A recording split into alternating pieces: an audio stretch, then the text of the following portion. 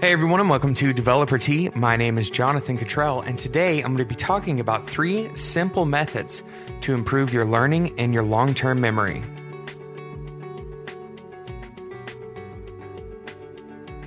Memory is fundamental to the learning process. If you are a beginner or if you are well-seasoned as a programmer, you still need the skill of memory. You still need the skill of memorization. Now, memorization is a skill that can be practiced.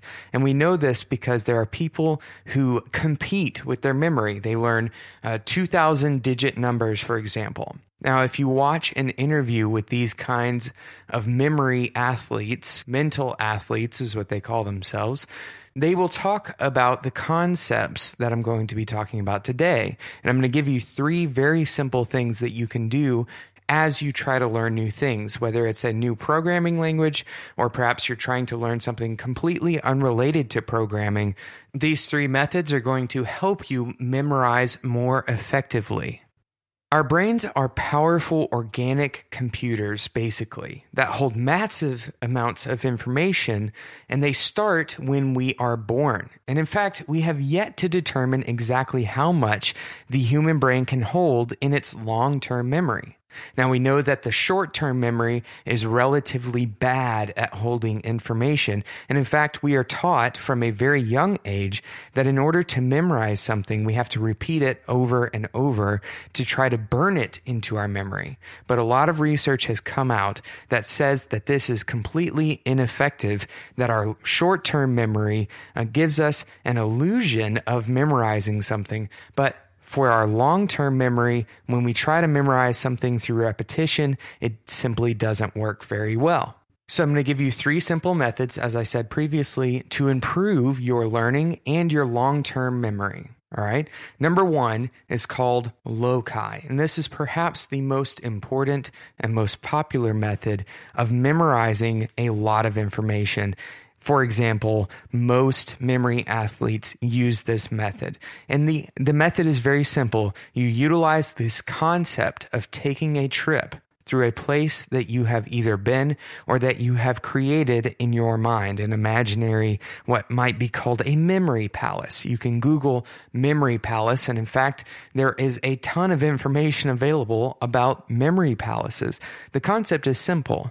You create a location, a place that has architecture, that has a way of traveling through that place, and then you place them pieces of whatever it is that you're trying to memorize in that place. Now, if you want to memorize something, for example, 2,000 digits of pi, you might place them throughout different rooms in that memory palace. One effective method is to remember a place that you were fond of as a child and place new things in that place that you are very familiar with from your childhood. This is because those memories that we have as children have had a long time to sit in our minds, and we remember very specifically the things that are connected most closely to our emotions. And our emotional memory is much stronger than our non-emotional memory. The things that we have emotions about, we remember more fondly and more strongly than the things that we don't have emotions connected to. An easy proof of this is to think back to your childhood, perhaps to your grade school years, and try to remember the people that you encountered that you did not have friendships with.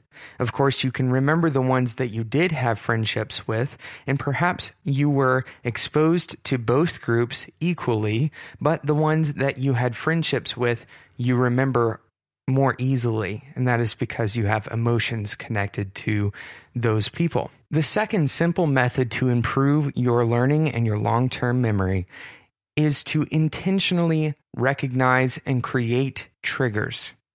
When we learn, we have different points in our brain that things are connected to. We uncover these points by remembering a particular thing about that point. For example, we experience this naturally when we encounter a particular smell that reminds us of our childhood home, or perhaps a particular meal that we experienced. It is far easier to remember these single triggers than to create separate recall points for each of the things that we are trying to remember. This is, for example, why we all have different understandings and emotional evocations when we see a particular color. When you think about the color red, perhaps you also think about a stop sign or maybe a red dress. These kinds of things come to mind because our minds have a trigger point for the color red. These trigger points happen naturally. For example, when you're exposed to a society that uses red as a symbol for stopping, then you probably will associate the color red for caution or for stopping. But we can also intentionally create these trigger points in our mind. In a previous episode, I mentioned using models in order to understand a particular thing. Our brain uses these models in order to point to larger volumes of information that are stored in our long-term memory. There's some kind of sensory trigger that goes along with each of the models that we have in our minds. For example, seeing a cat, we don't necessarily have to hear the word cat in order to trigger that model. Smelling something that smells like our childhood home, we don't have to be told what that thing is or even understand what that thing is in order to immediately unlock some of those memories, some of those pieces that we have stored away in our long-term memory.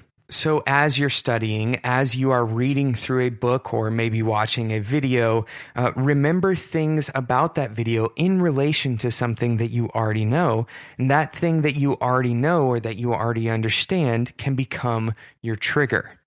Another way that you can create a trigger is to actually learn in varied locations. Now, this is studied to be true that if you learn in varied locations, the things that you learn in those different locations can be recalled by thinking about that location. For example, if you're studying for a test, you might study one chapter in one coffee shop and then study the second chapter at home and maybe the third chapter at a friend's house. This is effectively the same thing as placing those different memories in your mind in different places that you have already experienced being in, but instead of actually going through the process of placing those in your imagination, you are doing the learning in those places, and it provides you the ability to anchor those different pieces of information, those 3 chapters, to those 3 separate places.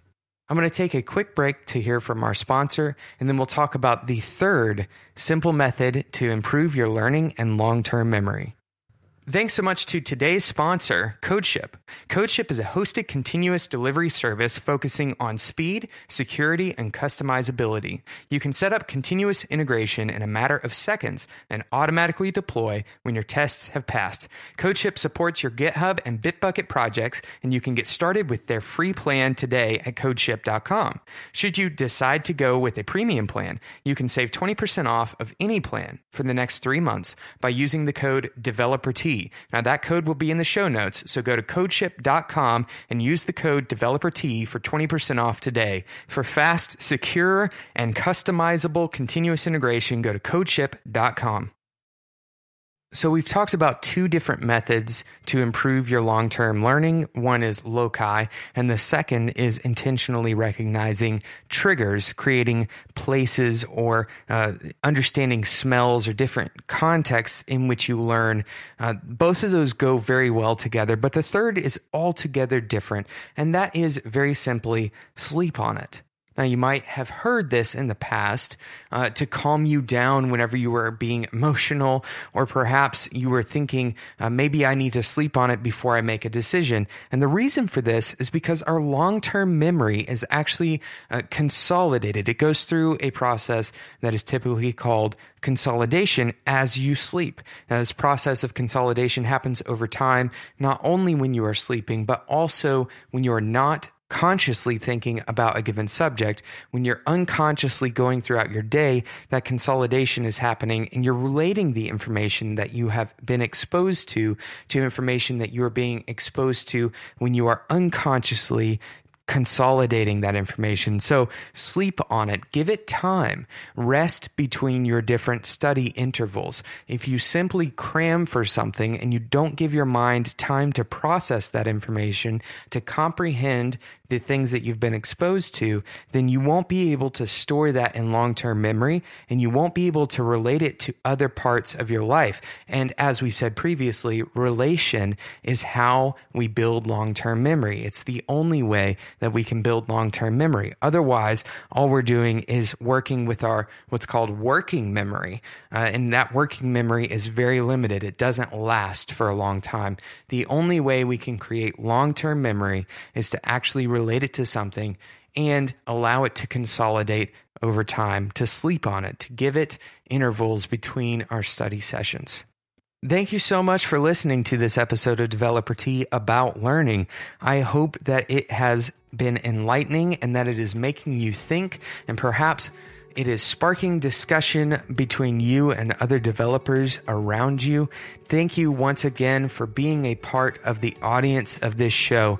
I would love to have you again, and the best way for you to stay up to date with Developer Tea is to actually subscribe in whatever podcast app that you subscribe in. There's also an RSS feed that you can find at developertea.com, and there's over 70 other episodes at the time of the recording of this episode on developertea.com.